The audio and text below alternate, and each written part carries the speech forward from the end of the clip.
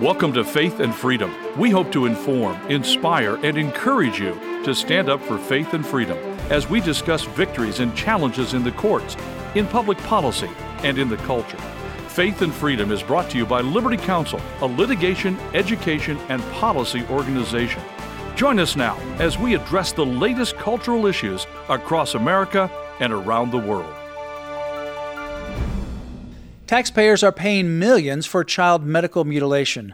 We're going to be talking about this on Faith and Freedom. I'm Matt Staver, founder and chairman of Liberty Counsel. Joining me is Holly Mead. You know, Matt, it's very telling. Back in, I'd say, the early 2000s, there was, I believe, one of these so-called gender clinics for minors, and now you have hundreds of them, primarily funded by the governor of Illinois' family, has had a big part of that.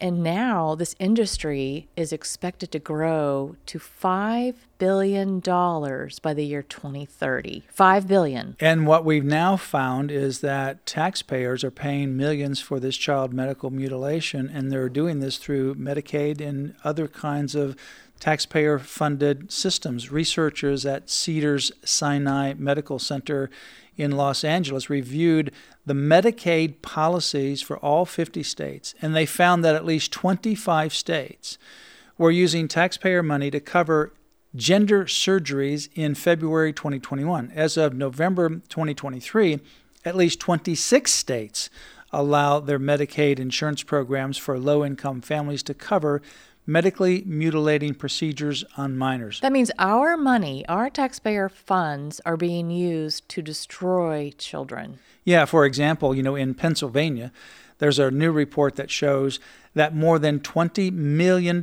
from the state's Medicaid program has been used to reimburse children's hospitals for these often irreversible procedures since 2015. Through a right-to-know request to the state, the Pennsylvania Family Institute discovered public funding for these procedures increased from $60,000 in 2015 to more than $5 million in 2022. That's astounding. I mean, you think about if you've ever had an insurance claim for a medical problem, how challenging it is to get coverage. And now they're just pouring out millions and millions of dollars to mutilate these children. Yeah, and the data in this particular case that they discovered in Pennsylvania indicates that the state is increasing the funding for so-called gender transition procedures every year and is paying nearly $14,000 per day to mutilate children. Of course, we use that word in quotes because you can't transition your gender. No, you can't because it's certainly, you are what you're born to be. Right, how God created you. You're either male or female, right? And you can't transition like you change your hair color. Right.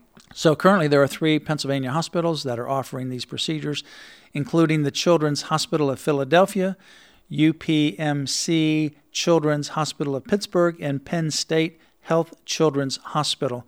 And that's just Pennsylvania. So now if you move over to Massachusetts as an example, taxpayers there have paid $7.6 million for child gender surgeries since 2012, including $1.4 million to the nation's first pediatric, quote, transgender health program, close quote, at Boston Children's Hospital.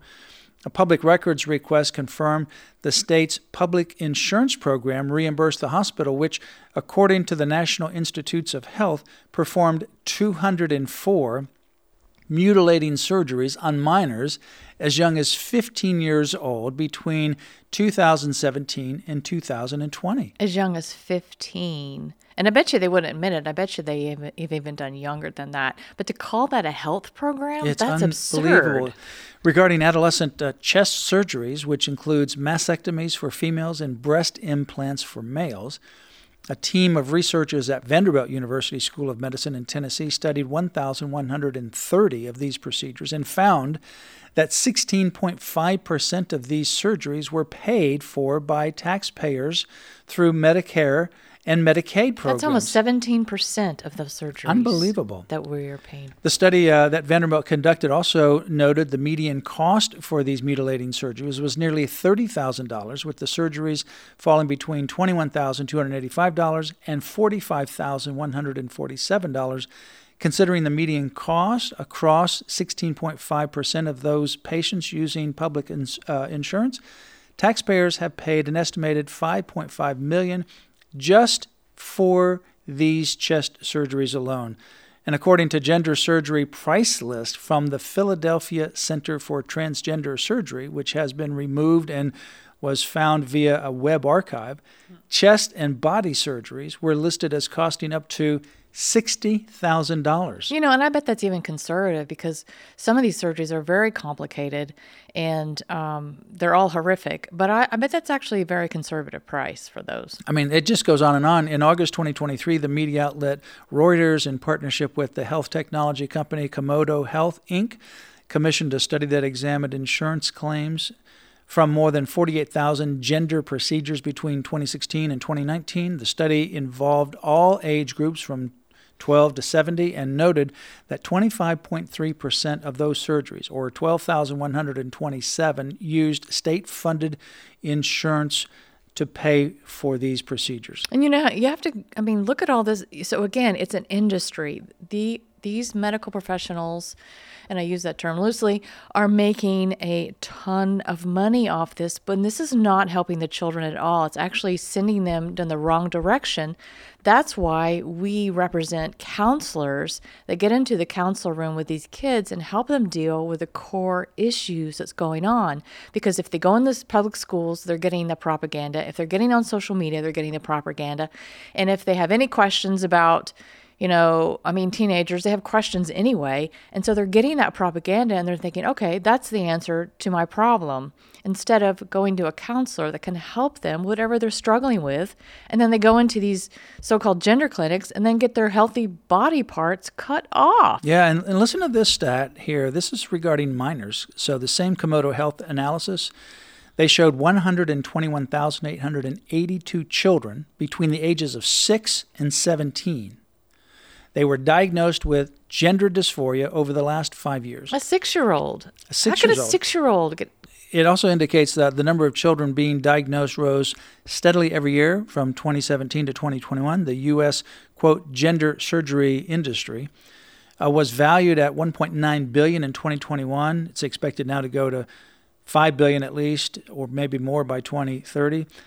And commensurate with the rise of the gender dysphoria in children, the industry is expected to grow 11% annually. And here's an interesting quote. Dr. Shane Taylor, who is a university professor and a physician at Vanderbilt Clinic for so-called transgender health, stated in a lecture that gender surgeries are, quote, huge money makers for the hospital. And so he's doing these. He's part of this. Right. And he says it, comes out and admits it. According to Jennifer Bowens, director for the Center of Family Studies at Family Research Council, studies show that children suffering from gender dysphoria will outgrow it by adulthood. Dr. Bowens stated that, quote, these experimental and irreversible, close quote, procedures violate the most fundamental principle of medical ethics of first do no harm. She noted the rise of gender dysphoria diagnosis is indicative of a cultural phenomenon in the United States to garner reimbursement from insurance for gender-related procedures. We are tracking all the different states, Holly, on our website, lc.org/help kids. That's /help kids. There's at least 12 states that have enacted laws or instituted policies specifically prohibiting Medicaid in their state from paying for gender transition services for children. And who would have thought, Matt, who would have thought that we'd have to pass laws to protect, number one, these children, and protect our taxpayer dollars from having to fund this mutilation? Well, some of these states that are doing the right things include Arizona, Arkansas, Florida, Kentucky, Mississippi, Missouri, Nebraska, North Carolina, Ohio, South Carolina, Tennessee, and Texas. Some of these are under litigation. Some of them have been upheld. Some of those are temporarily blocked. And this litigation continues to proceed. But,